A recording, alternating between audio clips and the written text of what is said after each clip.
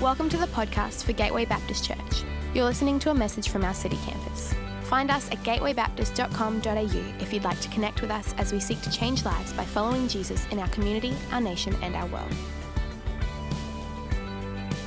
After a couple of weeks of not being here, we were on holidays over Easter. We had a short holiday, so we missed 2 weeks ago. And then last week, obviously, we missed because of Anzac Day parade. So great to see a bunch of you over at Mackenzie. Last week, I had the joy of preaching and kicking off a new teaching series at Mackenzie last Sunday morning. And looking forward to jumping into that in just a moment and orienting us all into that. But it's good to be back and it's good to be with you. Just want to say we're kind of new in this whole kind of ticketing situation as well. So hopefully you're all figuring it out. I know we've got a few teething issues, so well done. You can choose your own seats. There were some questions around that. When you go to your bookings page, you just select different seats, delete your allocated seats. But if you want to be allocated, that is fine. It is great to have people sitting down the front because that's where you get allocated. And as we all know, there is greater blessing in the first three rows. You will walk away with just an extra special touch today. No extra charge either. In fact, it's a little cheaper down the front as well. Yeah, unbelievable. Anyway, so I just needed to say that. So if you do have any queries or questions, do ask me. But we are figuring it out, and it is great to be having more people in the room. As I said before, we kicked off a series last week called A Better Story. A Better Story. And we're going to be journeying through the story that we as Christians, those of us here, who are in the Christian faith, we have been invited into and get to participate in a better story. And maybe you're here and you'd say you're not a Christian. And great to have you. My encouragement is to keep coming along with us as you hear about what the Christian faith is and what the story is that the Christian faith invites us, that God invites us into. It is, I believe, a better story. And we're going to be looking at different stories because stories matter. Stories matter because the stories we believe about ourselves deeply shape and inform who we are.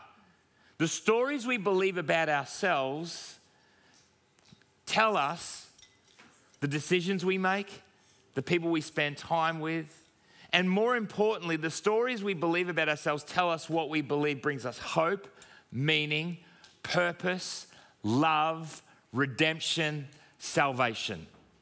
The stories we believe about ourselves matter, and we are surrounded in a society filled with stories. In fact, we live in a society, a secular society that embraces and tells us a whole range of different little micro stories. In fact, we're invited to live our own story. I'd say that our story, the secular narrative, which we are all impacted by and I would say infected by both inside and outside the church, we're impacted by an individualistic, consumeristic narrative.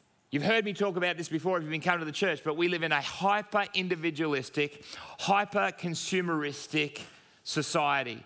It's all about me. And it's all about what I can get. It's all about what I can experience. That is the narrative that we are invited to live. And if we're honest, it's one that we do believe. But as we look at this narrative, as we look at the secular story, we can see that it is failing, if we're really honest. By a whole range of different metrics, we can see that the secular narrative is failing. We see anxiety on the increase. We see greater levels of isolation and loneliness. We're seeing increasing suicide rates. We're seeing the increase in depression and a whole bunch of other health statistics that are telling us that in that realm, it's failing. But we're also seeing a society that is more and more broken, more and more fractured. The utopian hope of living this individualistic, consumeristic life is failing. And we as Christians, we're invited into a better story. And we need to remind ourselves that we are part of a better narrative, a better script, a better story. It's a story of wonder, of power, of grace, of love, of redemption and salvation. And we kicked it off last week by looking at creation. And we're going to continue this story over the coming weeks as we map the grand story that we're all invited into. It's ultimately a story of love, of God wanting to be present with his people. We're all part of a better story.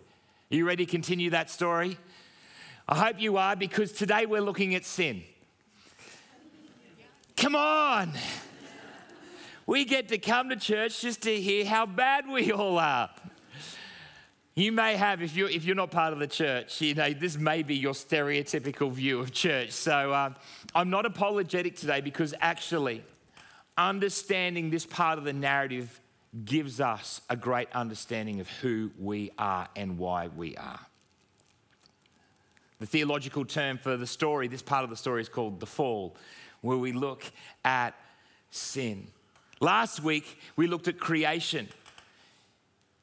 We're created, in the Christian narrative, we're created on purpose. We're created with design. We're created with identity, that we've been given an identity. We don't need to perform our identity. We are created in the image of God.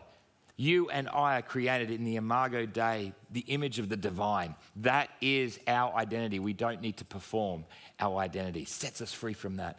And thirdly, we've been created for relationship. We've been created for loving presence. God has created us for community. Community with him and community with one another. But there is something that is lost in the fall.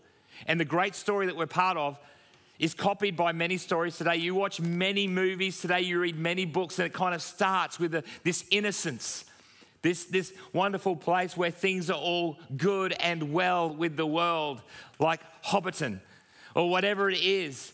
And then something happens. Something changes, an incident happens, and the narrative shifts. Evil is brought into the world, and we see this in the grand story, the narrative that we find ourselves in, the biblical story, and it's the fall. And so we're going to read it today because it's going to say something deeply about who we are and why it matters. But before we jump into that, I want to look at how we're going to journey through this. We're going to look at three things that sin does. Firstly, we're going to look at the symptoms of sin, the source of sin, and the solution to sin. Now, I'm aware that I'm going to be stepping in dangerous ground right now when I use a medical analogy, because I'm standing in a church that is full of doctors, nurses, therapists, and other medical professionals. But I think that there is something about the narratives of sin that parallels nicely to health, because there is this process of identifying symptoms, identifying the source or a diagnosis, and then a solution that works its way out in the medical field. And so I'm going to invite, where's PJ? I need PJ. Why don't you give PJ a huge hand, because he needs a lot of help. I am going to be the GP today, which is slightly dangerous. See, we grab a seat in my office, please, PJ. See, someone presents themselves, we all present ourselves at a doctor when there is a symptom, where there is a problem. You have to acknowledge that something's wrong. So we may feel pain, we may feel an ache, something might not be normal, there might be something that's a little different, something that has changed. There is a symptom that causes us to go to the doctor. And we go to the doctor so that they can tell us what the source of the symptom is, or to use another word, diagnosis. Now, diagnosis means the process of determining the nature of a disease or disorder and distinguishing it from other possible conditions. And there are tools that are used by medical practitioners to diagnose the symptoms and find the source of the pain. So, I use PJ because I know he spends a lot of time in doctors because he rides his scooters ridiculously fast and has crashes. Sorry, PJ. So if PJ presented with chest pains, then me, the doctor, would probably use the tool of a stethoscope to just check and see whether actually PJ has a heart. I can't hear one. PJ, how are you even alive? Not quite, mate, you do have a heart. I found it there. It's a diagnostic tool. Now, if you had blood pressure problems, you know, your heart starts to beat a little bit faster like PJ's is, I heard it, then you would use, what are they called? Yep, that. I wasn't even close. And you pump it up and you get it. I'm not going to do the whole way because your arms aren't that big, but and it's got a leak to it. It's a sphygmomanometer. Is that right? Yep, that. And you'd be able to tell blood pressure. If you came in feeling hot, then a doctor would check your temperature. I'm not going to put it right in your ear because I don't want to give you an ear infection, because if you had a sore ear, then you would have one of these, which is yep. And you would look in the ear to see if there was lots of wax there. Can't see your brain either, PJ. This is my brother-in-law's GP bag, by the way. He gave me a tuning fork, which is, and apparently this just helps to see if people can hear. And it's also a good tune, PJ. It's gonna stay. Plus, there's a whole bunch of other diagnostics here. There's a reflex hammer. Just in case you break your elbow, you can give it a good whack just to see if you've got reflex. I won't do that. Why don't you give PJ a huge hand for coming into my doctor's surgery today. Don't ever come and see. You've probably seen, you never want me treating you or diagnosing your issues. But we are given a whole bunch of diagnostics to look at the symptoms, to find the source of the pain, and then thirdly, to provide a solution. That's why we go to the doctors, right? Ultimately, we want a solution to our pain. We want them to write out a script, or you want them to give you something so that you can get better. Now, going to the doctor is normally the right thing to do, but sometimes we don't do that. There's two dangers in response to the symptoms that I am certainly guilty of. The first wrong response is to ignore the symptoms. You kind of feel something and you go, oh, it'll go away. It's nothing. I'm sure it'll just sort itself out. Is anyone, men and women, women as well, guilty? Normally it's men. There's a bunch of you.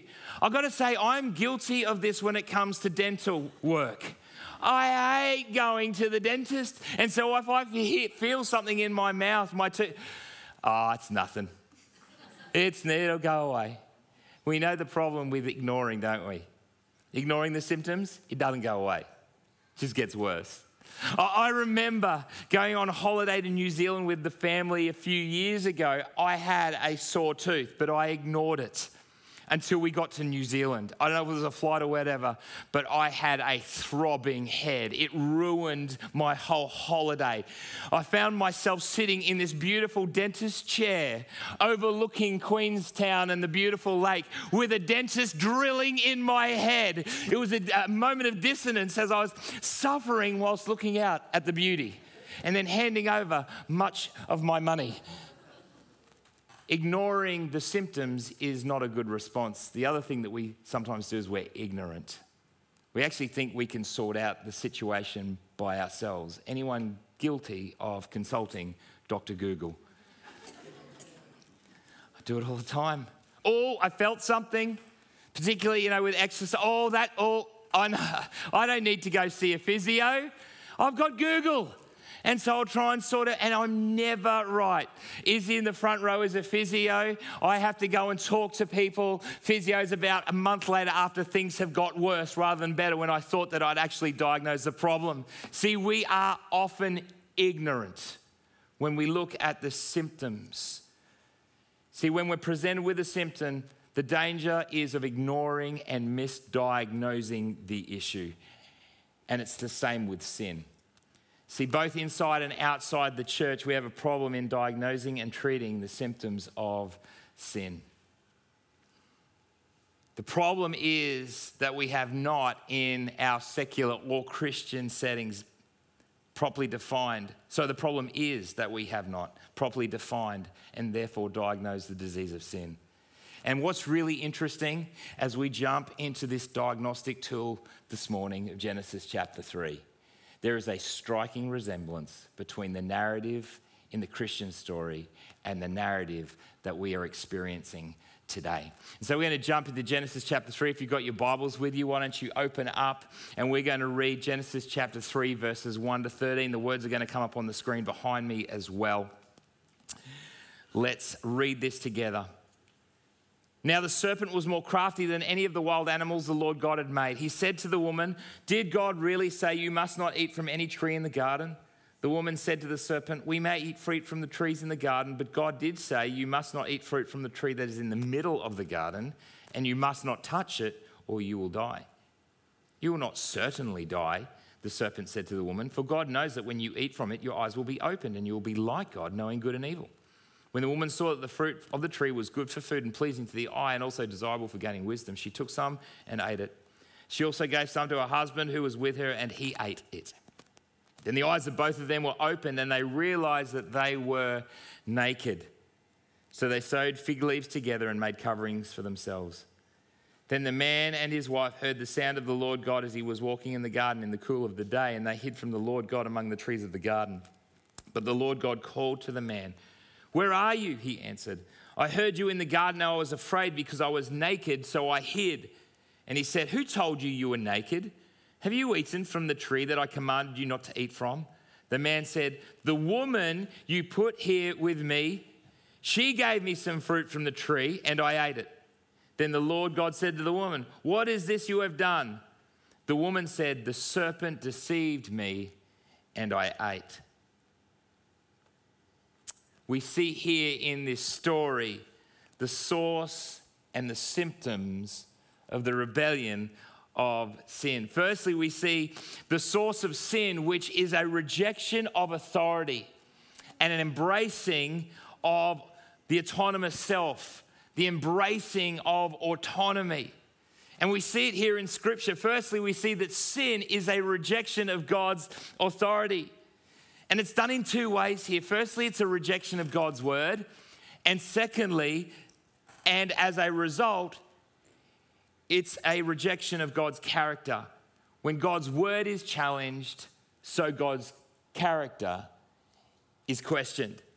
We see here that Eve steps into a conversation with the devil.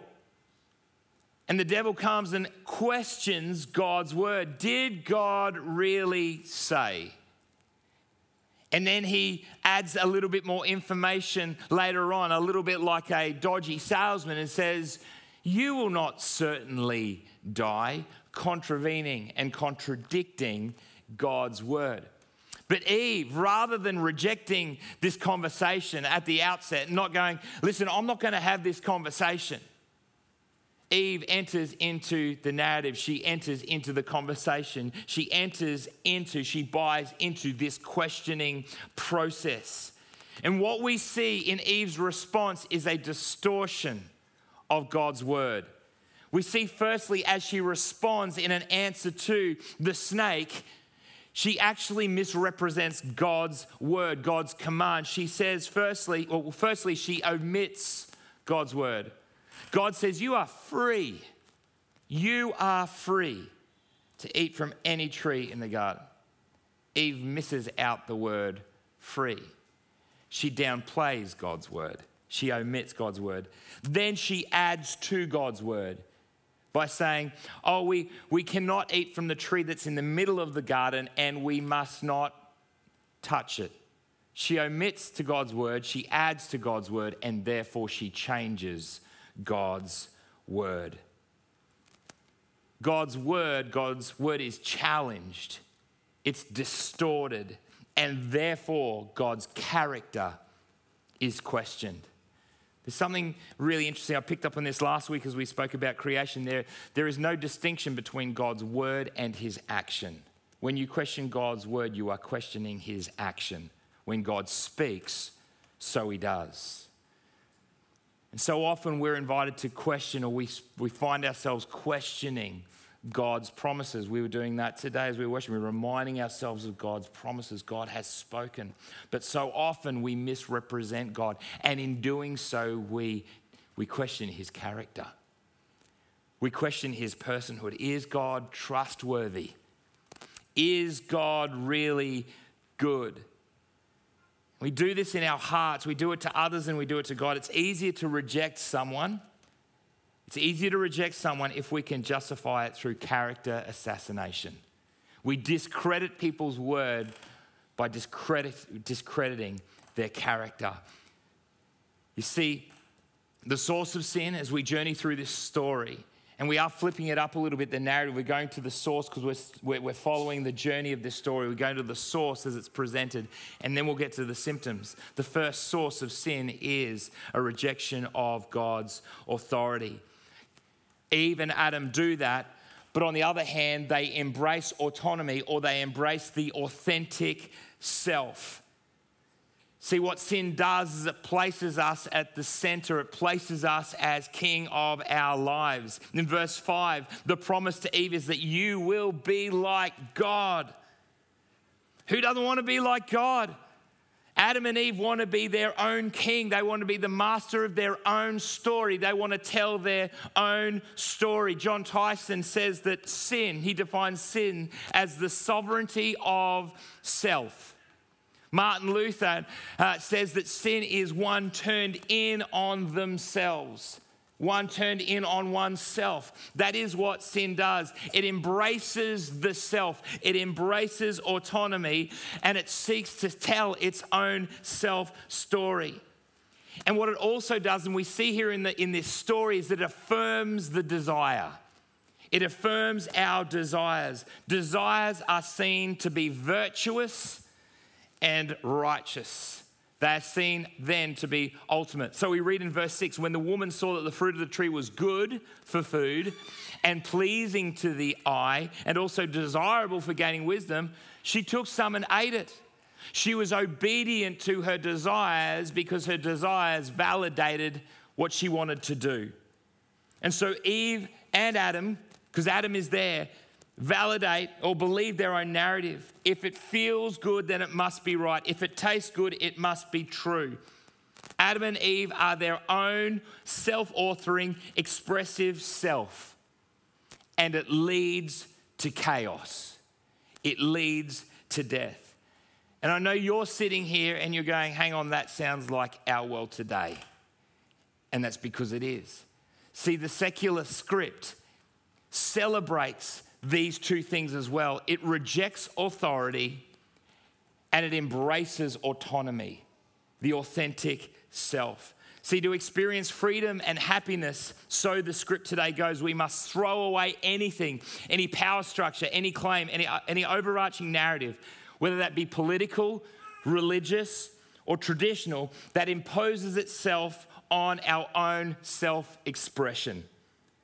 This includes the concept, the idea, the traditional idea of sin. There is no sin in our secular script today. As Brian Appleyard, the journalist, says, sin doesn't really exist as a serious idea in modern life. And as a result, this rejection of sin has led to the understanding of sin at all to be an offensive idea. This idea of sin just leads to bad self-esteem. It's not good for the self, because remember, the self is ultimate. We're to embrace the authentic self. Authenticity is the mantra of the age.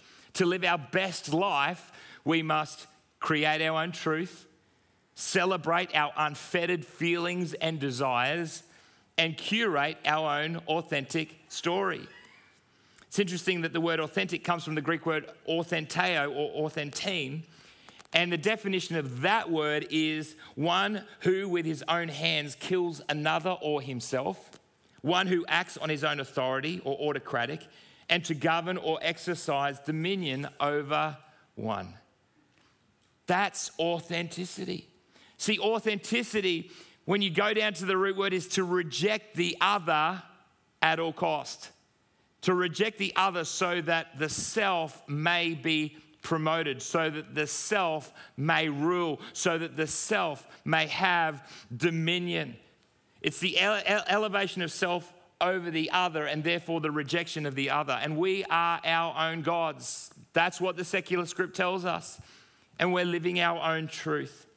Alan Mann, in his excellent book, Atonement in the Sinless Age, writes this: if sin exists at all, we encounter it only when we fail to devote ourselves to the project of self-realization. Our pursuit of self-awareness, self-esteem, wholeness, and well-being is paramount. To be self-centered is a 21st century virtue, for no other can be trusted to bring the good life we crave. One who fails at project self, a failure defined by the individual's own ideas of success based upon cultural and social influences, must gaze into the mirror and confess, against you alone have I sinned. We live in a self-obsessed culture. The thing is, our obedience to these desires is leading us enslaved to our desires. And so Paul writes, as he reflects on this passage in Genesis chapter 3, at the beginning of Romans chapter 1, as he maps out his better story, which is the book of Romans. He writes this in verse 21 onwards of chapter 1. For although they knew God, they neither glorified him as God nor gave thanks to him, but their thinking became futile and their foolish hearts were darkened. Although they claimed to be wise, they became fools and exchanged the glory of the immortal God for the images made to look like a mortal human being, and birds and animals and reptiles. There is a turning inwards on creation. Therefore, God gave them over to their desires, their sinful desires of their hearts, to sexual impurity for the degrading of their bodies with one another. They exchanged the truth about God, the truth that we're created in the image of God, created for relationship, for a lie, and worshipped and served themselves and created things rather than the Creator, who is forever praised. Amen. See, the result of rejecting authority, the result of rejecting God and embracing self-autonomy leads to profound and devastating consequences. In this Genesis account, we see that there are immediate consequences to sin. The symptoms of sin are observable, and those symptoms are shame, blame, and death. The symptoms of sin that we see here in this passage are shame, blame, and death. Firstly, shame. What's the immediate response when God comes down and they realize that they are naked and ashamed? They cover themselves up and they go and hide. They cover their nakedness. Intimacy, true intimacy has been lost. They cover themselves up from one another and they go and they hide from God. They are filled with shame. Kurt Thompson, who's a psychiatrist, written a great book called The Soul of Shame, writes this. He says, we are storytellers. We yearn to tell and hear stories of goodness and beauty, and this is the echo of God's intention. We long for our stories to be about joy, not just reflections of what we believe, but of who we are, who we long to be. It's this yearning for creation, the Imago Dei. But shame wants very much to infect every element of the mind in order to distort God's story and offer another narrative. See, we see that shame enters the world as a result of sin. We need to understand that there's a difference between shame and guilt. See, guilt says, I have done something bad. When we recognize that we have done something bad, it normally moves us towards the other. Oh, I've done something, that guilt, that pain, I need to sort that out. What shame says, I am bad. I am bad. And it moves us away from the other. As we see in the garden, shame stops intimacy. It pushes us away from God and others, leading to isolation. We feel shame. Adam and Eve feel shame. And when we feel shame, and we see this with Adam and Eve, there is a move then to push the other away. Shame hides us away, but then it seeks to project sin on the other. We seek to blame. And so we see this funny dialogue going when God comes down and has a conversation with Adam and Eve. He goes to Adam. See, Adam, why are you hiding? Did you, Adam, you've been caught out. Did you eat from that fruit, from the tree in the middle of the garden? And Adam's response is our response. The woman you put here with me, she made me do it. This is amazing. The first response is to blame God. God, it's your fault. You're the one who put the woman here. You're to blame. God, when I experience this pain and this shame, it's not my fault. Oh no, God, it's your fault. And then he goes on and he blames the other. Eve, it's your fault. It's not my fault. It's not my fault. I didn't do anything wrong. It's other people's fault. The thing is, we should have picked this up in the story. Where was Adam this whole time? He wasn't off playing sport or watching sport. He was in the garden, standing right next to Eve, watching the whole thing unfold. See, Eve is engaging in the conversation with the devil, the snake. But Adam is standing right next to her, remaining silent, doing nothing, and I'll have a bit of that fruit, please. Our natural response when we feel shame is to not take it on for ourselves, but to blame the other. And as we see, as sin is introduced, there's shame, there's blame, and then there's death. In the curses at the end, God says to Adam, he says, by the sweat of your brow you will eat your food until you return to the ground, since from it you were taken, for dust you are and dust you will return. I mean, he said, if you eat from the fruit, you will die. And death is introduced into the world. Sin is a curse. Sin leads to death. Or to see it in another way, sin is a disease that infects us. It infects all of us. This is an archetypal story that we see our first parents, where sin has started and it works its way down through the generations. Sin is a generational curse. It is a generational genetic disease that we are all infected by. It's really interesting that some psychiatrists say that shame is taken on from a very young age, before pre-memory, very young. Guilt is formed in the ages from 4 to 6, but shame comes a little bit, much before then.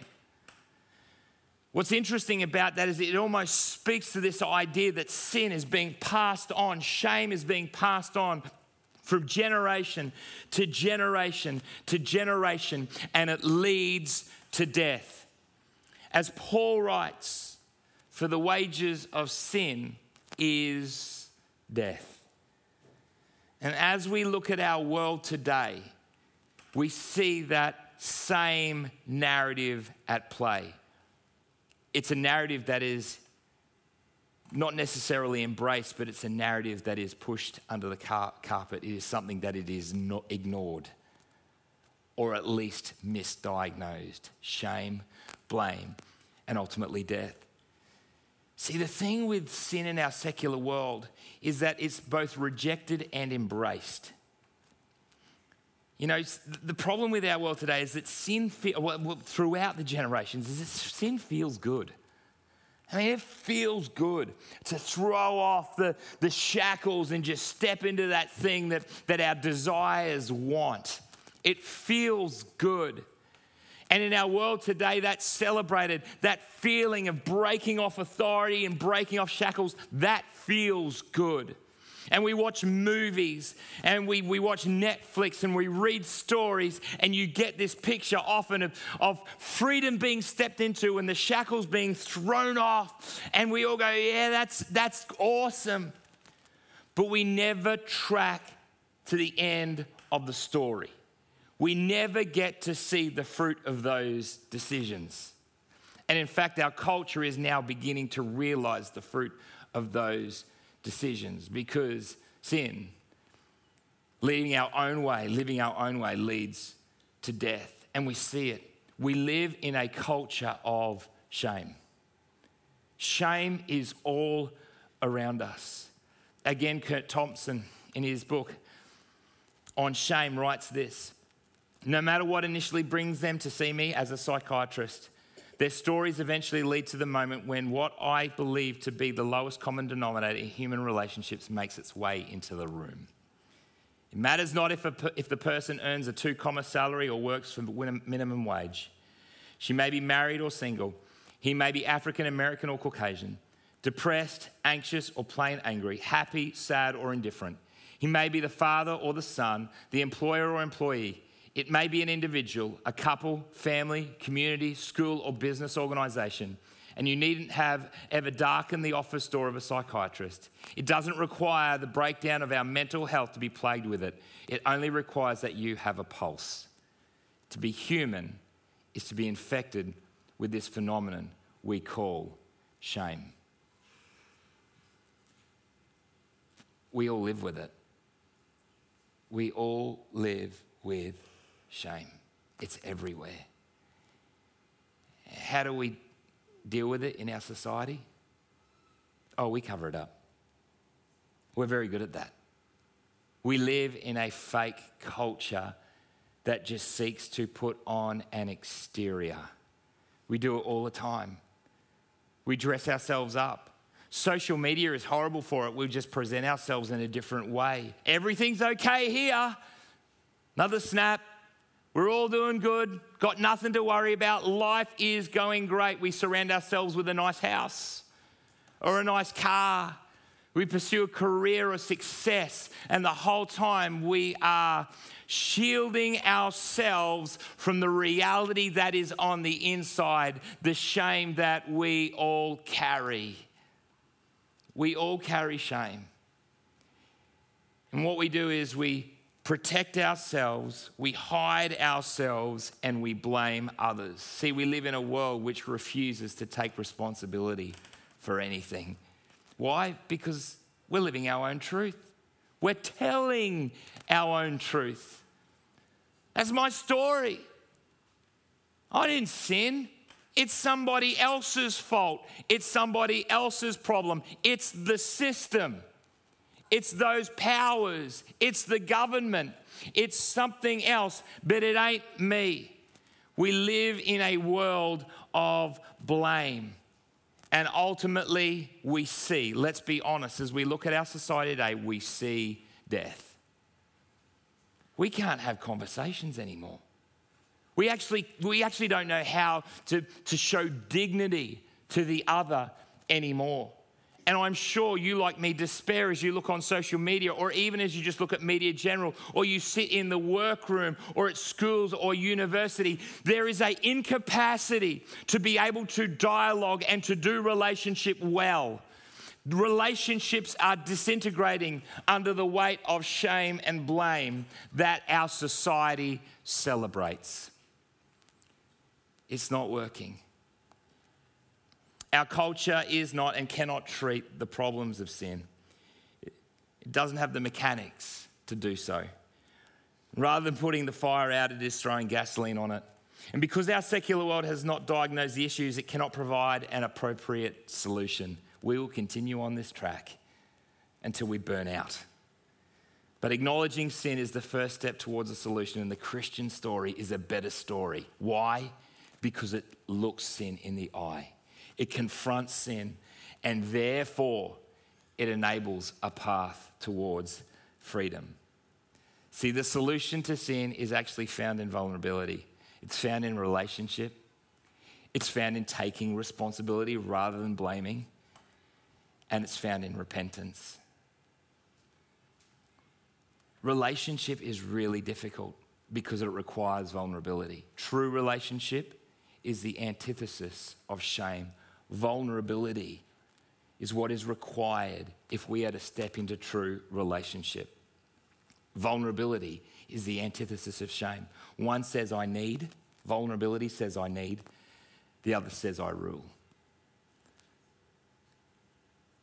It's becoming naked, not physically, but it's becoming naked emotionally with the other and saying, this is who I am.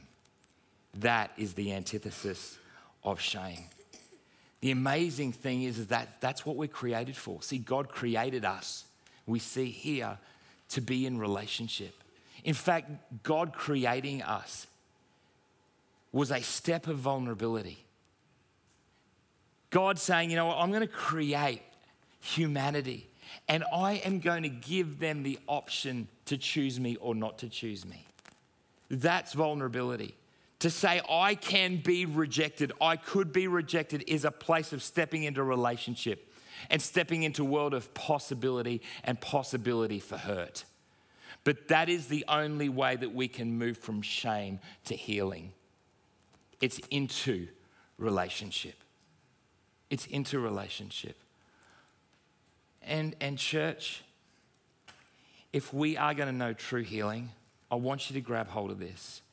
We need to be a church that does relationship well, that mirrors the image of God, that looks at others and says, I see you in the image of God. That is why we have life groups. Megan spoke about that before.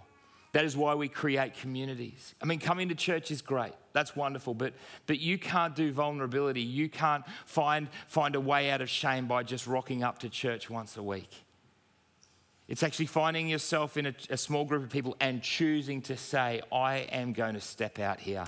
I'm actually going to put it out there. I am going to be vulnerable. But it is the way to freedom.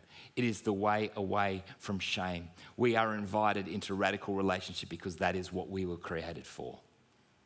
Secondly, we're created, the way out of sin is to take responsibility rather than blame. There's something about taking responsibility that speaks to our intrinsic value. Actually, sin, the acknowledgement of sin. I want to push against the secular idea that this is bad for our self-esteem. I want to say that acknowledging sin is actually vital in understanding who we are. See, to acknowledge sin and the depth of its ramifications is to acknowledge the depth of value that God places on relationship. Sin is not a devaluing concept that deprives us of self-esteem. Quite the opposite. It is to embrace the fact that we have lost something that was deeply meaningful, deeply profound, of intrinsic value and worth. To take responsibility is to acknowledge our humanity. And when we take responsibility, we step into what it means to be truly human. If we're to find a better story, we must first need to accept what we have lost. That is the heartbeat to every great story. Failure, tragedy, loss, redemption. When we acknowledge sin, we understand what has been lost. We understand the value that God speaks over us. I want to say too, as a bit of a side point, that many people look at the pain and suffering of this world and seek to blame God. Why God? And it's probably one of the primal questions of every human person. But what I want to say is when we have an understanding of sin, when we understand the story and the brokenness and why we walk through what we walk through, when we have a working understanding of sin, it helps us to understand why. It helps us to understand why we find ourselves in the place we're in, why we experience brokenness in all its level. Sin is in our world, and that is why we walk through suffering. But the good news is that there is hope. And we see hope in this Genesis story. There is hope for grace. There's hope for grace. I love that God, right at the end of this chapter 3, I didn't read it, but at the end of where we got to, then God kind of delivers the reality. Well, these are the consequences of sin. They're called the curses. We've spoken a bit about them. But that's not the final act in this story. The final act is one of grace and hope. We read that in verse 20, God says, the Lord God, in verse 21, the Lord God made garments of sin for Adam and his wife, and he clothed them. God kills an animal. A sacrifice is made. Clothing, skin is taken from the animal and it's placed over Adam and Eve. God gives them a gift. A sacrifice is made and a gift is made. I believe that this is a pointing towards, and there's another part which I'll point to in a moment, a pointing to grace. We see in the curses that are given that God speaks to the snake and says that there is a point. There is a hope here in Genesis chapter 3, and here's the other thing of pointing to a Savior. I will put enmity, this is God speaking to the snake. I will put enmity between you and the woman, and between your offspring and hers. He will crush your head, and you will strike his heel. In Genesis chapter 3, in that passage, I believe, and many theologians would agree, that this is pointing ahead to a time where Jesus will come and strike the heel, will kill, destroy. Sorry, the snake will strike the heel of Jesus. But God will destroy evil. God will destroy the snake. See, there is hope. There is hope. At the end of this story, there is grace. And God is saying, I am going to make a way. I'm going to make a way from you. Death is not the end. Death is not the end. And so we find ourselves now, and it's hard to land in sin, right? Like I'm finding it hard to kind of go away next week, it's going to get better. We're going to land in a place of hope, because that's where this passage lands us. I want to say, finally, as we take responsibility for our sin, as we get a glimpse of grace, we're invited into a place of repentance. And as we repent, we can know that there will be grace and love for us. That is the great story. That is the great hope. As Mark Sayers says, Pastor Dan in Melbourne, he says, every renewal and revival begins with people who reach such a moment, who truly come to the end of themselves, discovering the depth of their own sin and the immensity of a holy God who is intent on removing rebellion, evil, and ill from the world, yet who sent his Son to die upon the cross to invite us to be on his side of remaking the world. Repentance, if we get hold of this, repentance is the way in which we remake the world. We invite God back into our story. There's a great practice that we as a church get to participate in. I've got to say that sometimes as a church we don't celebrate communion like we should. Jesus gave us this. Jesus gave us a reminder of what he has done for us. See, there is redemption. There is redemption. And Jesus gathers with his disciples. You know the story. Before he dies, he gathers with his disciples and he repurposes the Passover, which was the practice of Israel. And he says, this is now my body, this is now my blood, remember it. This practice is deeply formative for us as we tell the story, as we remind ourselves of the story that we are part of. See, the ultimate death is made by Jesus. It's pointed to in Genesis chapter 3, verses 15. That God has a plan for redemption. And that plan is himself. It's Jesus Christ. That is the story. And as we take communion together, we are reminding ourselves of the story that we are part of. As we drink the grape juice, as we take the wafer, we are reminding ourselves of the death of Christ, the blood spilt for our sins, for our brokenness, the disease that has worked its way through. So we take the bread, we're reminded of the body that was broken for us. But here's the thing. This is the other beautiful thing about communion that speaks to the symptom, the source, and the solution. So this is a reconnection back into relationship. We get to do it together. We get to do it as a family. And we do it in vulnerability. You know, so often I'm guilty of just taking communion and going, yeah, that's just another thing that we just go through the motions. We just go through the practice. Yep, we've done that. But this is so rich. Jesus didn't give us too many things to do. He gave us a few commissions and commandments. and he gave us communion.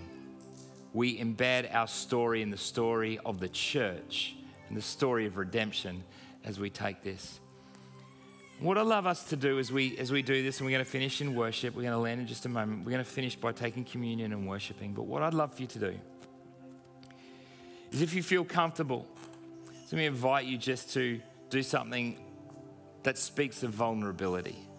Now, I realize that we're all jammed in here and the chairs are quite close together, but if you are able to and you're willing, I would love to invite you to kneel. When we kneel, that's a place of vulnerability. Kneeling is a place where you can't fight from. Kneeling is a place of saying, I'm not in control. Kneeling is a place of saying, I'm not fighting for myself. Kneeling is saying, God, I'm vulnerable. God, I need you.